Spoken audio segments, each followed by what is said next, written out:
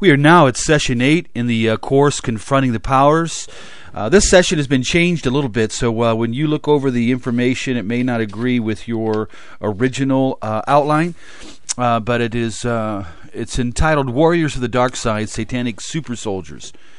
Now, the reason we're going to touch on this is because all the events that we talk about, the big ones, the Black Awakening, or what some people call the Great Revolt and the rise of the Antichrist, none of that will occur without individuals being loyal to Satan and having a direct worship and a direct commitment to him. So as you look over your notes and go through some of the materials, this is one of the things that we should be preparing for now, realizing that many who have served the enemy in the past have also, their writings have fueled and opened the doors for many others. Aleister Crowley, Madam Helen Lena Blavatsky, Alice Bailey, David Spangler, and many others that were definitely committed to the dark side and opening people to the spirits, committed to a Luciferian doctrine. And so when we begin to talk about this, we need to realize that there are hundreds of thousands, if not millions already, connected to a sense of Luciferian commitment to Satan, but with the view that Satan is Lucifer, and Lucifer is good, and Lucifer is light, and that Lucifer is the great one that needs to be exalted and be brought in to this world. So when you read some of the literature of the undergrounders, or the Luciferians, you're going to find that they really believe in a time of great chaos and a new order coming out of that chaos, and that they're planning for it, that they believe that. The collective voices of the demonic realm have communicated that through many writers around the world over the years, but we're seeing the ramping up of it and the fulfillment of it, and biblical prophecy, as we already said, is God giving us select and strategic insight into this kind of development. And so if we know the Word of God well and then see around us, it's one thing to see, the darkness around us. It's another thing to understand the Word of God giving us strategic insight into some of those developments. And God is, no matter how secret Satan wants to be, no matter how hidden he wants to be, God has already given us a preview of his events so that we can continue to unleash the Great Commission and the work of God in the last days. So if you've got your notes starting in page 25, let's take a look at the key to all of this segment anyway. Session 8. The key says this: Satan could not do it alone. The finite could never defeat the infinite. From the beginning all the way to the end, Satan seeks servants to do his will. Understanding his will gives insight to the purpose and plans of his servants. To the degree that they serve the evil one will be the degree to which, or to the degree of their animosity and warfare against you, the church. So you're going to find in many places where there is a deeper commitment to the real cause of Satan, and where there is a real connection to his presence, purpose, and power, you will find a greater animosity and even to the point of persecution and so forth. Just remember Ezekiel 28. That's a key chapter we looked at in the very first session. And where Satan, his immediate influence, when he rips himself away, from what he was as the anointed cherub, when he disintegrates in his very being. If he had DNA, his DNA would have been completely altered. Everything about him is altered by his choice. And it is fixed because he wants it that way. It is fixed because there is no redemption. There is no remorse. Please understand this, in the satanic kingdom, there is no remorse, there is no sadness, there is no wishing that they could turn around at this point. Satan's immediate influence was seen there in Ezekiel 28, where he trafficked in his violence, literally ripping away 1/3 of the angelic host. And part of the reasons for that is he wants to win. He wants to take the throne of God, and he wants to be worshipped as God. And it's been the insatiable lust of his being from that point in I guess you can call it history on the outside, but also from his engagement with the human race and his being the God of this age. here among us, and him having power and dominion because we, as the human race, gave it to him. Let me just say really quick, too, that even though there are many so-quote intellectuals out there and people who write in philosophy and criminology and anthropology and so forth, without an understanding of this evil one, without the recognition of his presence, there's going to be no real understanding of anthropology, psychology, sociology, criminology, or even philosophy. There's just simply not going to be. If we do not understand who this being is and what he has done and his presence in the world, we will not be able to make sense of it all. The whole issue of the presence of evil and wickedness and some of the most horrific things that we see in humanity. Even wars, large-scale wars, because of his presence and his constant pushing of man against man in a fallen world. Well, Satan seeks and has used angels, he has used Nephilim, and he has used humankind. Angels, of course, a third of them falling and being operative now on the face of the earth, and territorial. I mean, there's different rankings, of course. I think we went over this also in Ephesians chapter 6, where we see the rulers, the principalities, the forces of evil. And so you have, in a sense, I always just say it in the sense of in the air and ground level. You have demonic beings and presence over cities and over nations, as we've seen in Daniel, that there was not only a prince over Babylon, a demonic prince, and Michael being the prince over Israel, but there was the prince of Greece. So the assumption would be that this spans out globally, and as I've said many times in the past, that the demonic kingdom has grid mapped the earth for control and seizure eventually. So he is, of course, we dealt with the Nephilim issue, where there was an invasion that way, probably for the corruption of the bloodline and the complete transmutation of humanity. We also have then humankind, where we have opened the door. Now let me give you some of the examples of the Old Testament. The Sabaeans in the book of Job, when Satan goes out to literally attack Job and bring things down on him, he uses this cultic nation. And so when we look in the Old Testament, whether it's the Midianites, whether it's the Moabites, whether it's the Philistines, the Zamzumis, the Anakites, and so forth, we see tribes and nations and groups that were completely demonized, and they were influenced by the dark side. They were influenced by the demonic and the demons and by Satan himself to constantly bring battle to Israel. And Israel was constantly attacked through demonized nations. There's the Philistines, as I've already mentioned. There's Babylon. When you think in terms of over 50 separate temples inside of Babylon, different demons, demon gods, small g, and the worship of all those entities and so forth. Then there's Goliath. We see him as an example of, again, demonic use, maybe Nephilim bloodline.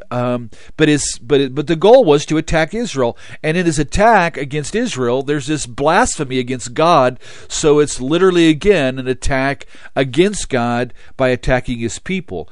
And this has been part of the method that Satan has used throughout history also. He simply cannot stand that there would be anybody representing the God of heaven, anybody loving the God of heaven, anybody manifesting the God of heaven and his rule and presence and so forth. We see, and we've already looked at Revelation 12, where Satan knew ahead of time biblical prophecy. He was waiting concerning Israel. He was waiting for Messiah to be born. He wanted from the very beginning to destroy him. And so there's this constant sense of attack, let alone his desire for enthronement and humankind to worship him. There's got to be this constant attack and annihilation of anything that is God and called God or the people of God. So let's look at some of the New Testament examples. Mark chapter 5, obviously this man is highly demonized, torn to pieces. He's not killed, which I've seen over the years in a lot of the exorcisms. The demons really don't want to kill the individuals because then they don't have any way of manifesting. they have to find another host. So they love just to continue to weaken a person down to the shreds and threads of their humanity, and have total control to do whatever it is they want to do. So we see in Mark 5, the question is unanswered. How did this man ever get that many demons inside of him? How did he get so totally demonized that he was seemingly insane? Well, obviously he opened doors, because that's the rule of this whole issue. You have to open doors to the enemy. He cannot just take a human being and rule over him and possess. Possession, it comes sometimes in the area of degrees. But when it comes to full-blown possession, like we see in Mark 5, it's doorways that were willingly opened. And obviously he had opened them in some level. Judas is another example where he was filled with greed, lying, and behind the scenes he was someone who did not believe from the beginning. Jesus knew that. And Judas, literally Satan himself entered Judas to betray Christ, to attack Christ. So we see the same thing again and again and again. That's true of Ananias and Sapphira in the book of Acts chapter 5. Their hearts are filled with lies, and they're conspiring together to pull the wool over the church's eyes, per se, and Satan is able to use them as a vessel to try to infiltrate the church. Yet God raised up a standard. God dealt with that in the beginning, obviously. Realize that in the early church, you have two individuals that are dying on the doorsteps of the church. That is an entire spiritual power encounter. That is spiritual warfare right there in the early church. So when you study chapter 5 in Acts, that happening in the body of Christ, I think so much more happens in the body of Christ. We have no idea of the level of spiritual warfare that is actually occurring inside the local churches. Yet that's something we need to be spirit-filled and discerning and prepared for words of knowledge and discernment, and the ability to use the authority of Christ in dealing with the infiltration and attack that Satan would love to bring. Well, there's also occult workers. That should be 2 Timothy 2:26. And again, he takes individuals captive to do his will. And again, what is his will? His will is to be enthroned, to take control of everything, to be worshipped. That's part of his goal, but in that goal, he has to seize human hearts and cities and places. He has to influence structures and governments and policies and politics. He has to also bring elimination to the body of Christ, and elimination to the presence of God and to the people of God. And so he's going to have servants. He's going to work through servants, just like God works through believers. You know, just like God calls us to take up the cross and follow Christ. Please understand, Luciferians understand to take up their satanic upside-down cross, if you will, to follow Satan. They go through rituals and commitment and oaths and blood oaths, and they do what they need to do under Satan's requirements to become his servants, directly and indirectly. Now, under B on page 25, the direct creation of satanic super soldiers, you shall engage them. And I go over the parable of the sower because it's vital to understand that in a little parable, Jesus tells of the rise of the satanic kingdom, and it's in his development of an alternative spiritual empire. So let's take a look at the parable of the sower. It's in Matthew 13:24. You basically understand the story is the sower goes out to sow seed. The world, of course, is the world of men. The field is the world of men. And the sower, of course, being Christ, and the seed being the Word of God. And so he goes out to sow the Word of God, and men begin to believe and come to Christ, and the wheat begin to grow in the world around us. Well, in the same story, Jesus says, just like Satan always does to counterfeit, he comes along right afterwards. Right after the work of God, he comes along to do something very similar. He's also going to sow the word, his word, the satanic word, the lie, the same way he did in the beginning with Eve. He was able to speak, communicate. He's able to bring out writings. There are literally demonically inspired writings all around us, sitting in bookstores and in libraries and in places all around us. Not just the Satanic Bible, but the Devil's Bible from the Church of the Black Goat. Not just those, but again, the Secret Doctrine from Helena Blavatsky and the many other writings. I believe Nietzsche would have been influenced, indirectly influenced by the dark side in his writings. Even Schopenhauer, even, again, philosophers would be. Musicians would be. Again, to bring out the will of Satan so that he can take individuals captive to do his will of enthroning him and his presence and power, and dethroning anything that is of God, which includes coming against the body of Christ, the people of God. So when you go through this story of the sower, the parable of the sower, who are the tares? Well, they're the direct, again, they accepted the word of the enemy. They've accepted the word of Satan. They believed, and they accepted it just like we believed God. And we accepted the word of God and were born again. They accepted the word of Satan and were transmuted. We accepted the word of God and we were transformed. Who creates them? Of course, Satan creates them. Satan's behind this. There is a spiritual force, a spiritual power. When we receive Jesus Christ as Lord and Savior based on the word of God, we receive the gift of the Holy Spirit. We understand also that when they accept Satan and the Luciferian doctrine and Satan's will and believe his word, they are also then probably attached, at the very least, with demonic presence. And this is seen even in cults like Jehovah's Witnesses and the Mormons and others, that when you accept the word that they preach was inspired by their doctrines of demons, the demonic presence is able then to also give them experience and bring attachment, and in some cases, fuller possession. Where are they located? Well, they're located among they're located among the wheat. They're around us. They're all around us. Look how Satan has his people all around the wheat. They're growing up with the wheat. And they're not going to be taken down to the end of the age. We're not talking about unsaved people now. We're talking about Jesus giving insight to Satan creating direct servants who will be growing up among the body of Christ and being around us. So when you see the church turning liberal here, or finding some kind of priest over here with satanic rituals in a black room in a Catholic church doing harm, when you start seeing the body of Christ weakened over here or corrupted over there, please understand something. Whatever you do, do not become a church hater. Please understand, Jesus Christ died and shed his blood for the body of Christ, and you and I are to pray for the revival of the church and protect the church, and leaders are not to tolerate doctrines of demons and things creeping into the body of Christ, but we need to realize that Satan has a goal of infiltration there also. He did it from the very beginning. These satanic servants are created during the night, the darkness, the idea of in the dark. They're forged by the presence and power of hell, and they're unleashed. And the closer we get to the end days, especially the great revolt or the Black Awakening before the rise of Antichrist, Satan will have to have millions of individuals already committed to do his will.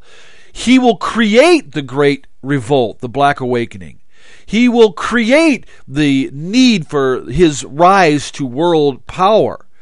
And he will have to have millions in place prior to that day. And this is what I continue to scream out, saying that he has created these ultimate troops of Antichrist since the days of the Nazis, and they're spreading around the world, and this agenda has been going on since the late 40s, the 50s, and we've seen now about 60-some years where the rise of the satanic super soldiers behind the scenes, their development, their next generation, their plans, putting everybody in place, is here because there's an event that God has already given us insight to, this Black Awakening, this great revolt, this great rebellion, this massive unleashing of anarchy and chaos that will occur. Well, we'll talk about that in a few moments. Let's turn the page. And, well, by the way, it says here in the Sower too, and we have a conclusion. Jesus gives a full panoramic view of not only Satan creating his terrors, transmuted human beings, loyal to him, and captive to do his will, eventually going to do great harm to the body of Christ, and even persecution and the slaughter of many believers, as we'll see. But the end of this is when we see the judgment, and we see that God is able to sort them out. He knows who is who. And one thing we can do as believers right now is great witnesses. At one point, and I think on the website of Preemption Broadcast under evangelism, you'll see, I think it's about 6 hours of a session, a training I did called Warrior Witness. And I really think that in the end days, we need to be warrior witnesses. Witnesses of Jesus Christ, because that is where the power of God, the grace of God, the might of God, the attention of God, the heart of God is manifested. So please understand that in the context of all the darkness, Jesus Christ, His power, His word, all of what He's about, as we see in the book of Acts, can continue to triumph and be victorious to the very end. The visible return of Jesus Christ will not occur, as we read in the Gospel of Mark, until there is an evangelization, a sharing of the gospel to every continent, every tribe, every language, every people. So God is not willing that any should perish. So that's the other side of this coin that we're looking at. We're delving into the insight to the rise of the Satanic kingdom and his troops. But there's a great thing going on, and part of that is our own training to be clothed with power from on high, again, to be a witness of Jesus Christ. What good would it be for us to just know about the darkness, scream about the darkness, and go no further? That would demonstrate no power of God. We're to exposing the darkness is part of the prophetic element of the body of Christ, part of that creation, that we are the light of the world. Ephesians chapter 5, we are the light, and we are God's light. So yes, we're to expose. All of the body of Christ is to have that as part. Every Christian is to have that as part of their calling as a believer. But even broader and more powerful than that is that Jesus said, "You shall receive power when the Holy Spirit comes upon you, and you shall be my witness."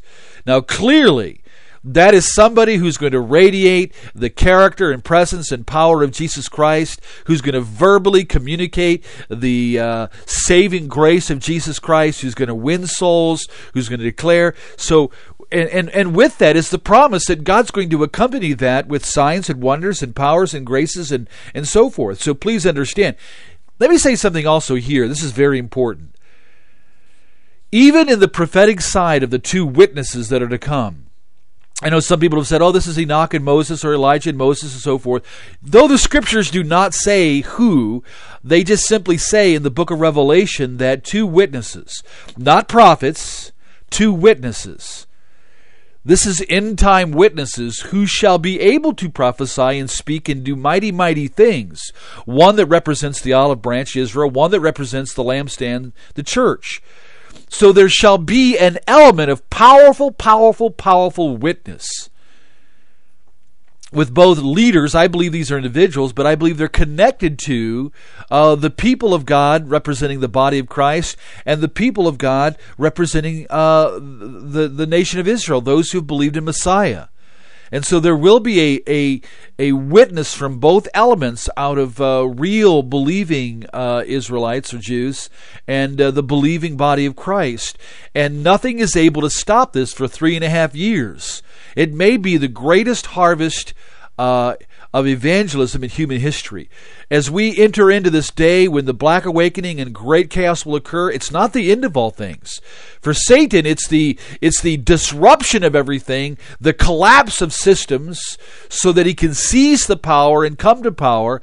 We should mark that day as the day possibly of the greatest possible evangelization the world has ever seen.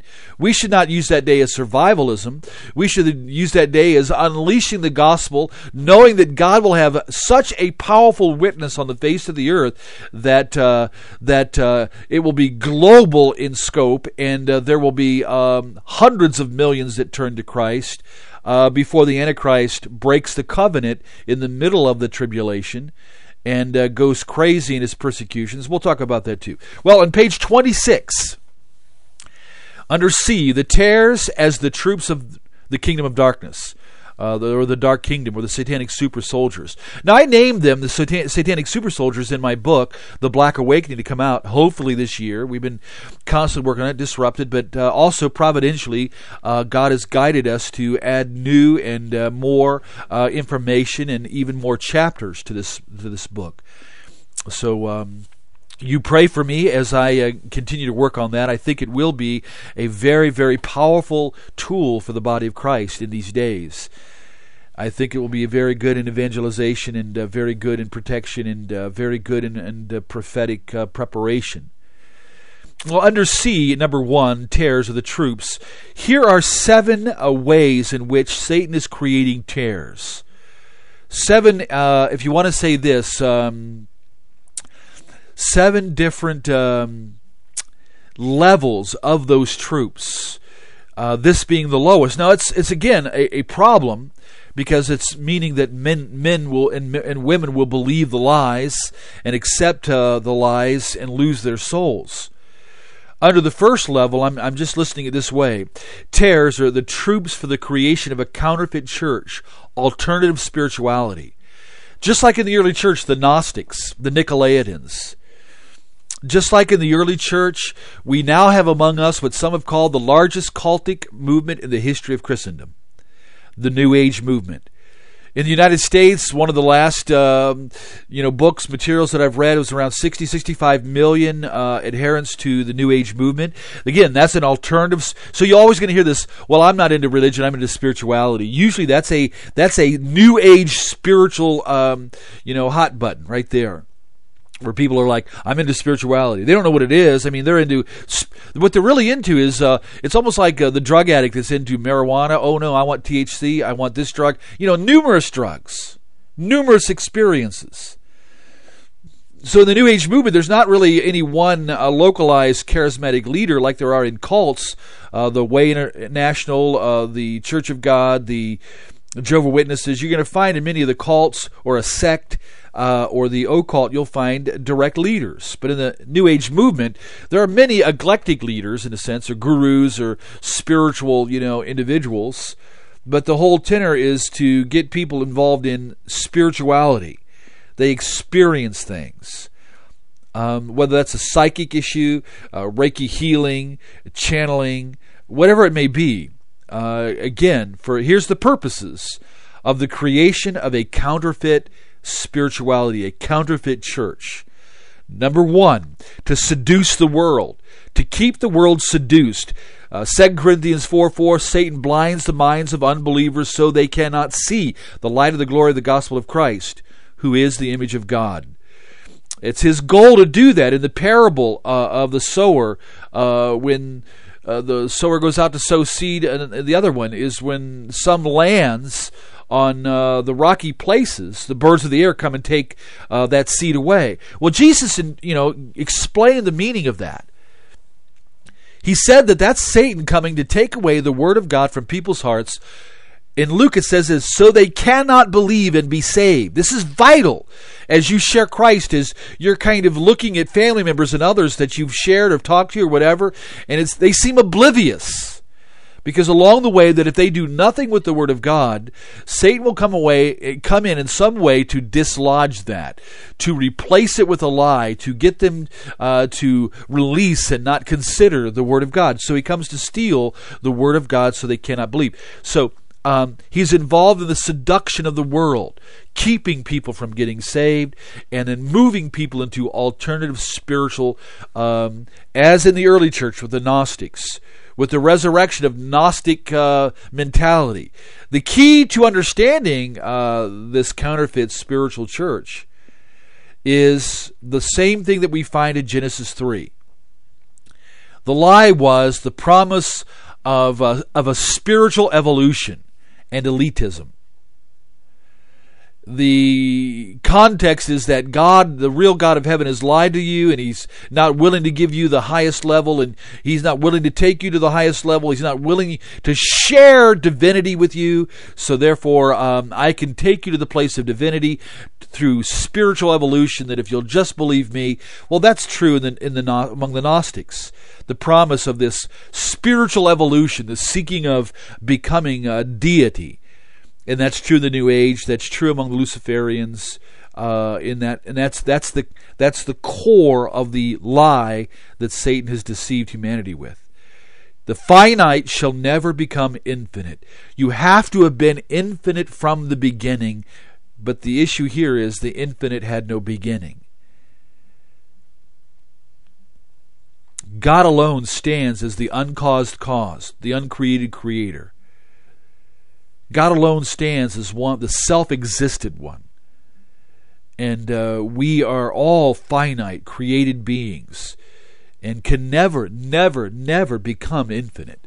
We've been given the gift of eternal life in Christ, but we can never become infinite. If you define deity in the terms of God being totally infinite, immeasurable in the attributes of God, then please realize nothing in all of creation can become deity. Deities in the sense of small g, where the demons have sought to become gods, deities, and so forth, or they use in literature the deities among the Hindus, or the deities among the Indians, or the deities among the Greeks. In all those references, it would be small g, things that are attempting to be gods among people. Well, not only is there a sense of their need to, with this counterfeit church, seduce the world, but also to reduce the people of God. Now, that was true of the Gnostics. In the pseudepigraphic writings of the early church, the Gospel of Peter, the Gospel of Mark, and we've heard about today the Gospel of Judas and James and even Mary. And when you read them, they're all Gnostic literature, and it's, again, to reduce Christ, to reduce the people of God, to seduce the people of God. The book of 1 John is a classic book written to protect the early church from the invasion of the Gnostics. When you begin to read there that I write to you so that you will not be led astray, I'm writing these things to you so you will not be led astray. There are those trying to lead you astray. And so many of the books of the New Testament, Galatians and 2 Corinthians and Ephesians and Thessalonians, especially in 1 John, you're going to find again and again that there is elements in the book of Colossians, elements of those books, not only in the unveiling of the doctrine of God and the living and the practical and the exaltation of Christ, but also that, this writing that we wouldn't be deceived, this writing that we would not be led astray, because there's going to be constant attempts. Satan has the audacity to go to Jesus in the temptation of Matthew 4 and ask him to bow down. What? You think that he's not going to have the audacity to get Christians to try to bow down, to lie to us, to seduce us, to reduce us? So please understand that the satanic spiritual warfare element, Ephesians chapter 6, our warfare is not against flesh and blood. Have we not realized that? Satan would love to reduce the people of God. He can do that by keeping you weak, by filling you with doubts and fears, not letting you just live in the power. Listen, obedience to the Word of God will eventually make you so strong, you become immovable, indestructible, indefeatable, unstoppable. We see this in the development of the early church. We are told in the book of 1 Corinthians 15, we're to be people of great courage and to be immovable. And I'm going to tell you right now, Christians, that in your obedience to God, listen, you're never going to obey God anywhere you believe, so it all begins with belief. Believe Him, believe Him, believe Him. And real believing will end up moving you to direct obedience to God. 1 John chapter 2, that if you are going to obey the Word of God says you'll become strong, you'll overcome Nike, you'll defeat Satan himself around you, and it's all because of your letting the Word of God dwell in your life, and the only way that happens is in your obedience. So the Gospel of John chapter 15, the classic chapter on what it is to be a disciple of Jesus, and how to remain in Him, how to grow in Him, how to have Him unveil even more of Himself in you. Your spiritual growth, development, your spiritual depths cannot take place. That's just not in crisis experiences, though God will give us supernatural visitations at times. But it's through that consistent obedience. Obedience keeps your life completely open to God. It demonstrates that you love God. Obedience to the Word of God will weld such a strength and power in you. Your use of the Word of God will make you very mature and strong. So I encourage you, without question, every day, Word of God, put it into practice and become powerful in the sight of God and man, and be immovable and unstoppable in your obedience to Jesus. Obedience will cause you to grow in the love of Christ and casting out all fear. Obedience will make you very, very strong and rock solid. And so just all of the Word of God, put it into practice. Now, also, that Satan under this one is using people, even in the New Age, to help prepare the way. Even New Agers will be used to prepare the way when they do the Great Invocation. You can read about that. Do a search on the web, the Great Invocation. New Agers thinks that they're just opening the doors to light spirits and happy little beings that are going to come and help humanity in this spiritual evolution, in this desire for the age of Aquarius. Hint, Marilyn Ferguson and her book. The key to all of this is their involvement is going to be not only seducing the world, reducing the people of God, helping to prepare the way for war on the saints. There's going to be war on the saints more than ever in all of history coming. And we find that's true, with Muslims in Dakar, Sudan.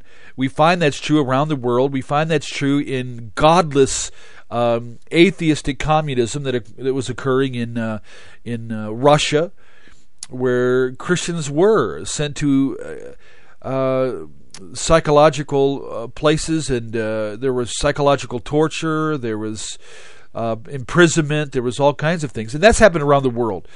Again, to the degree that Satan gets people to do his will, takes them captive, is the degree of their animosity. We're going to see them coming against us. Fully possessed people will have a tremendous sense of a desire to attack and eliminate the people of God, and thus eliminating the manifestation of the God of heaven on the face of the earth. Well, secondly, let me mention this. Just quickly here. The tares, the second level of them, these are the more trained, the coming great revolt. 2 Thessalonians chapter 2. The parousia of the Lord will not occur until two events. Both of them are caused by Satan. Now, thank God that many are translating that Greek word there, rebellion. Some of the old translators translated it the Great Revolt, the Williams version. And the Satanists call it the Black Awakening. So an event, the Great Revolt is this behind-the-scenes development of the secret power of lawlessness, developing the thousands upon thousands and even millions of satanic committed super soldiers who will eventually come to a time where they're going to unleash their work that'll bring massive chaos, massive anarchy, to collapse the United States politics, military, society, economics, England's, Europe's. It's all about creating the massive collapse. Now, they don't want to destroy. The Great Revolt is all about collapsing everything, preparing the way for the exaltation or enthronement of Antichrist. So the word has never meant, from the origin of that word in 2 Thessalonians 2, that it's a slipping away of Christians. No, it's a standing up against. It's used in political terminology among the Greeks of a political coup, a takeover, a replacement. And a lot of the book that I'm writing deals with the details of that issue because it has not yet occurred. It is not a progressive thing. We're in the midst of the progressive development of the counterfeit church. But as that counterfeit spirituality, that the counterfeit signs, wonders, and miracles under the working of Satan occurs, just before he comes to visible power, the Greek word, the apocalypse of Antichristu, or of the man of lawlessness, as he's listed in Thessalonians 2. There has to be this great, great collapse. So I've been working years dealing with what are called the chosen ones, satanic chosen ones. We've seen since the 50s that they've been creating these individuals. We've seen the development of this, that many of those individuals have broken down and have gone to psych wards, counseling centers, seeking help. Now, the secular world has termed them as SRA-MPD, satanic ritual abuse, multiple personality disorder. The new term now is DID, dissociative identity disorder. And we need to ask and answer the question, why are there so many of them? Maybe over 4 million diagnosed cases. Why are there so many people that are coming out here now with this satanic ritual abuse, or the splitting of the human soul? Now, I go into a long seminar over this issue, sharing the principle. It's on the website of Preemption Broadcast, an older version of the Black Awakening. It's about 3 hours long. The splitting, programming, demonization, the creation, again, of satanic super soldiers. Bottom line, they are being created to continue to seduce the world, reduce the body of Christ, help prepare their way, but ultimately, they are, at this point in history, sleepers. Within them are created, programmed personalities that are demonized, highly demonized. So when the day of activation, the day of triggering occurs across the nation, hundreds of thousands of those who are still intact will completely switch. They will completely be transformed, transmuted literally, and they will literally take on the agenda of the programming. They're going to attack and bring things down among politicians, the government, the electrical grid. They're going to attack water systems, the economics, communications. They're going to attack churches. They're going to blow up things. They're going to create massive, massive anarchy. They're going to do what they need to do, along with eliminating resistors. And in that process, that's like step one to the ultimate goal. Because that massive revolt, massive chaos will lend the way to somebody saving the world. Somebody needs to step in and save the world. Because it will include that nations begin to fight against nations. It will include, it's going to look like the world is going to collapse. And we feel it in the air right now that it's coming. But that great revolt will bring such devastation. It'll be a shock to the world, to the United States. I estimate 5 million intact satanic super soldiers, sleepers, waiting for their call. And when that call comes, they're going to attack. They're going to do what they got to do. Now, the interesting thing is that there is an alignment with those and the Muslims. The Muslims will be used. They're being used by the Luciferians, by the elitists in this process, but they will also be used in this great chaos. But that they're not the final issue. The next step of the tears is this issue: troops for the enthronement of Antichrist.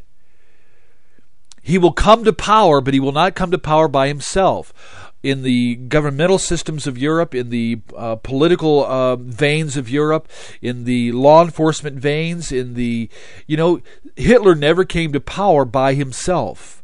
He never could have. nor will the Antichrist be able to come to power by himself, but he will have, behind the scenes, his troops.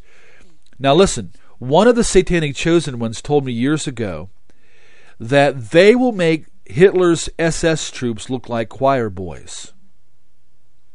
Amazing, isn't it?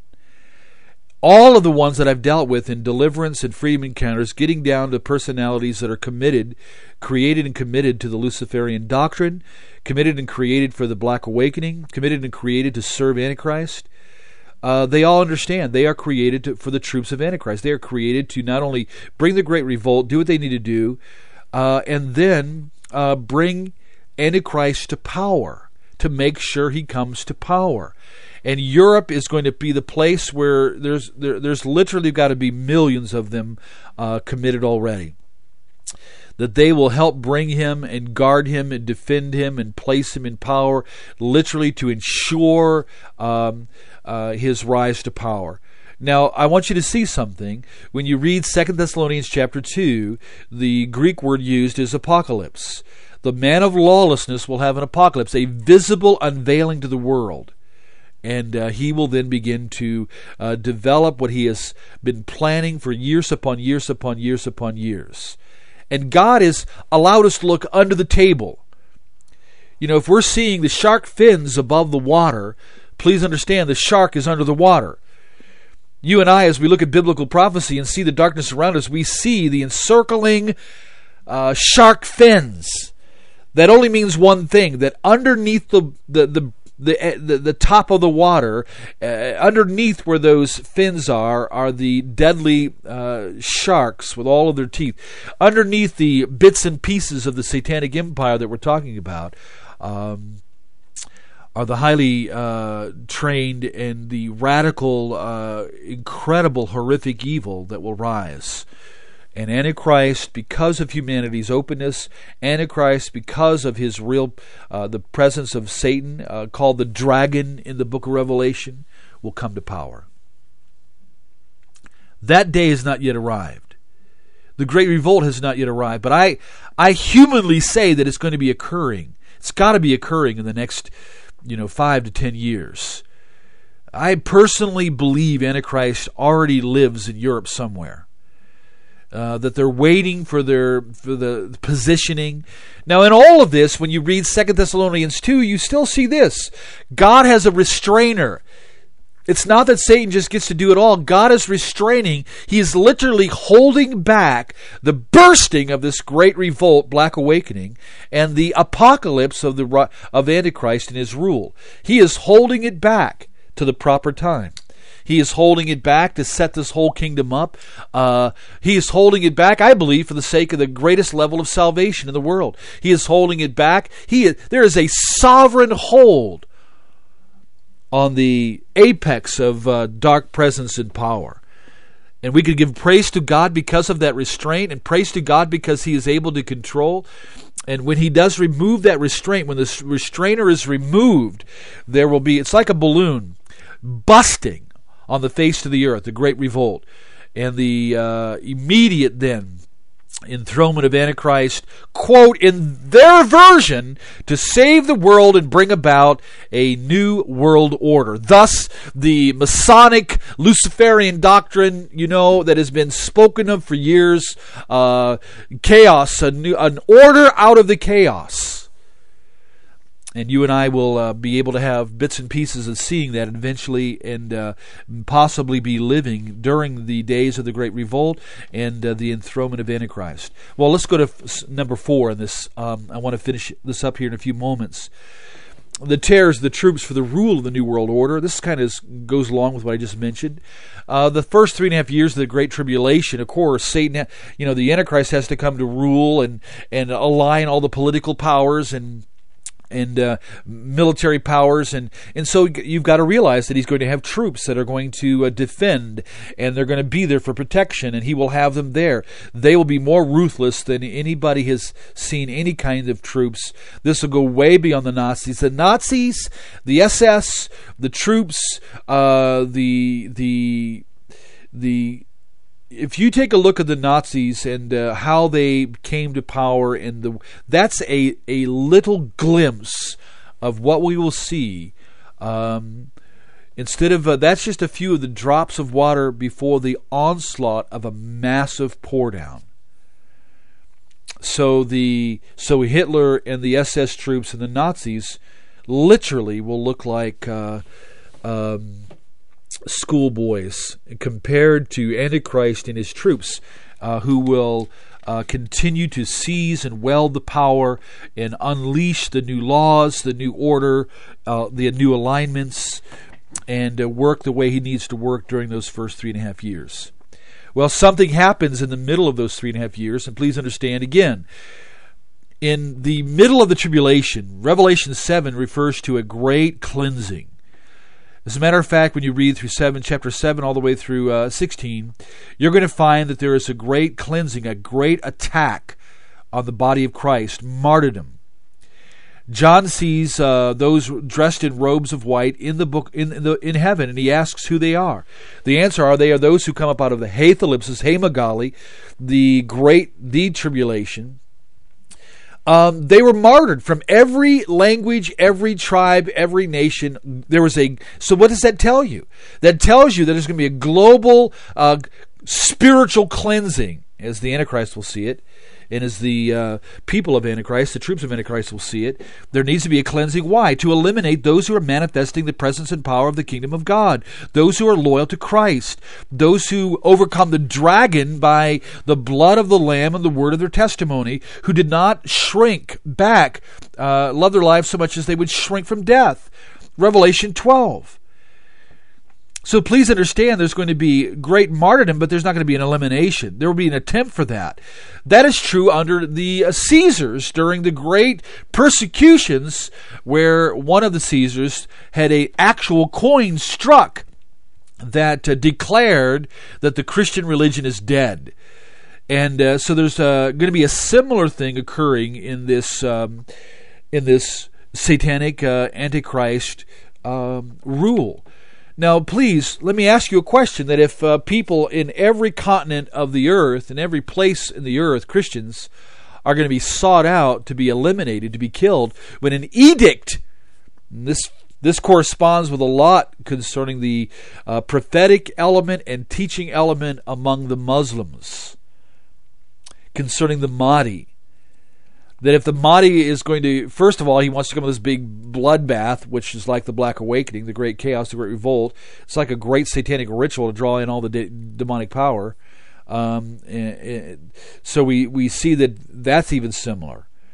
But when Mahdi comes to rule, if he gives, and they declare among themselves, if he gives the edict, the fatwa, whatever you want to call it, for them to slaughter all those who will not receive, his rule, to go after all Christians, Muslims will do that. They know that they are supposed to do that, and that has already occurred, and will occur. But this is again, Muslims are just being used in the rejection of Christ and in their alternative belief systems of the territorial deity Allah. And they will be used in this overall Illuminati development of the New World Order with the Antichrist ruling. So there will be an attempt of a great cleansing of Christians. The goal will be the elimination of the body of Christ and of the Jews.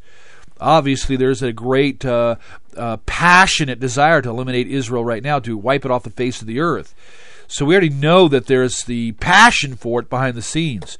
But the sovereign hand of God holds back the Muslim Antichrist Mahdi, and holds back the world's coming Antichristu. Under 6, the terrorist troops, there's another element to that. The troops will also bring about the total manifestation of satanic power. The highest pinnacle of satanic manifestation, presence, and power will be occurring during the times of the Antichrist and the rise of Babylon, that has become the home for every demon. Revelation chapter 18, you can read about it. It becomes the habitation So when people take the mark of the beast, and think in terms of billions, say if it's all occurring now, the Black Awakening occurred, the Antichrist is here, he's forcing people to take the mark, the branding, which includes the acquisition of demonic presence, and the image of the beast, of course, is placed out to force worship. Why is that? Well, we know as Christians that as we worship God, God inhabits the praises of His people. He inhabits, His presence inhabits. When I worship God, man, I raise my arms, I embrace, I feel the presence of God. Our singing of hymns and spiritual songs, we are literally being a witness to the world around us, to those around us, unveiling and manifesting the attributes of God in all of the hymns. That's why worship is so important. That's why it's important for us to sing during the day and worship God. Spirit-filled people will make melody in their heart, and they'll sing songs, hymns, and spiritual songs. Yes, it will build you up, because you are literally just wrapping your heart around the presence of the Lord Jesus Christ. You are directly engaging Him and declaring. He doesn't have to be reminded. We're the ones being reminded of His power. All hail the power of Jesus' name. How great you are. Listen, you think of some of the praise songs and hymns that you have right now, and how they declare the truth of God, the attributes of God, the person of God, and exalts Christ, and His presence and power is unleashed in worship. Unleashed in that. Well, the counterfeit of that is true among, that's why Satanists do what they do. In satanic grottos and satanic covens, when they're worshiping Satan, please understand, Christian, satanic presence shows up. They have counterfeit tongues, counterfeit prophecies. They have presence, power, workings, supernatural things that occur among covens, just like we would have in the body of Christ. They have visitation. They have satanic presence. They have satanic engagement. And Satan may even speak through. So it's all about the manifestation. That's why I'm saying again, Revelation 18 being the chapter that teaches, I think, this principle, that it will be the apex, the pinnacle of satanic manifestation. The world has never seen this level. Not in old Babylon, never in all of history, not even during the days of the Nephilim, because they shall, I believe, in some level return during this time. Matter of fact, some of the chosen ones, the satanic chosen ones, they believe they are the Nephilim. They believe that what's within them is all about the bloodline, all about the purity of the Aryan or the Nephilim blood, and that when they do come to full power, there is literally not only a transmutation of humanity, but a transmutation in the sense that they literally morph into these satanic super soldiers, that they have abilities and powers and perceptions, awarenesses, and they'll be spiritual and physical warriors for the Antichrist. And in their worship and in their accolades to Lucifer, to the Antichrist, and as they sing, as they listen to the false prophet, as he does signs and wonders, it will bring about the greatest manifestation of satanic power in all of history. But let me tell you something. You have the authority of Jesus Christ. I don't care how deep. I don't care if you were thrust in the belly of hell itself, and all that was around you were demons and Satan himself. Jesus said, I have given you authority to trample on demonic presence and power, to overcome all the power of the enemy, and nothing will harm you in that sense of demonic attack back. So listen, you have authority. We need to engage these days, carrying out the compassion of Jesus to win as many souls as possible, unleashing the authority of Jesus against the demonic. Will you not, as a believer in Jesus Christ, unleash the greatest amount of grace you can and mercy you can in the Great Commission, and also the greatest amount of warfare and authority and spiritual warfare of prayers against the dark powers for the sake of the salvation of souls? And you will be used then, possibly. You will be used possibly in the greatest harvest of humanity in all of history, even if it's the last, even if it's the last few days before Jesus Christ returns. even if it's the last 3 or 4 days, if Jesus Christ is going to return tomorrow, I would love to be leading somebody to Christ this last day, like the man, the thief on the cross, the day before it all ended. Well, they will bring in the greatest manifestation of satanic power as worshipers. 7, the terrors of the troops of Antichrist. They are there to defend the reign. This is the ultimate end. It begins in Revelation 16. The picture of this ends in Revelation 19:19. The entire reason the dragon, the beast, and the false prophet unleash in ritual format out of their mouths spirits that look like frogs that go out to all of those already with the mark to gather together the kings, the military leaders, possibly millions and millions of soldiers. The largest army in the history of humanity. The most powerful army in the history of humanity.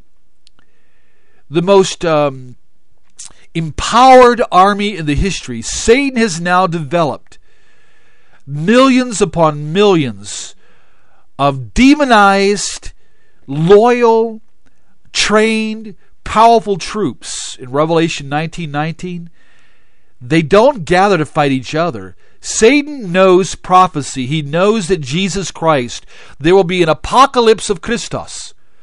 The apocalypse of Christ, Revelation 19. I saw, heaven standing open, a door in heaven standing open. And a white horse, and a rider on the white horse. Christians, that is Christ. That is the living Christ. He's coming, He's coming, He's coming. And Satan will do all that he can in the end to bring the greatest sense, the greatest army, the greatest battle. That's part of the reason that he has individuals. This is the Judas principle in the millions. He will use them to try to stop the visible descent of the Lord Jesus Christ. He will try to use them to battle Jesus Christ. You read 2 Thessalonians chapter 1. Jesus Christ comes in flaming fire and his holy ones with him. Revelation 19, Jesus is descending to make war on the Antichrist and those who serve him, those who chose to serve him, those who rejected Christ. They perish because they refused to love the truth and so be saved. They delighted in wickedness. They refused to turn from their sorceries, their magical arts, their satanic, magic and powers. And they're gathered together in the most satanically empowered, militarized army, possibly in the millions, if not 1 billion or 2 billion that would come to fight against the descent of Christ. Now I want you to contemplate it. I want you to think through this. I want you to know the ultimate end, that Satan is using people. Maybe somehow a Satanist, a Luciferian, a chosen one will get a hold of this CD and listen to this. The ultimate reason why he's created you and promised you elite presence and power and promised you spiritual evolution is to take you through not only to bring counterfeit to the world around us, war on the saints and the great revolt, the enthronement of the Antichrist, ruling in the New World Order, the being used in martyring Christians and Jews, being used in manifesting the satanic power on the face of the earth. Your ultimate use, in his view, is to get you to fight against the descent of the once incarnated Christ, once crucified, once raised from the dead, once ascended, now coming Lord Jesus Christ. You need to repent now and turn to Jesus Christ now before you ever take any mark down the road. You better turn to Jesus Christ now, because your soul, your life will be shredded not only on the grounds of the earth.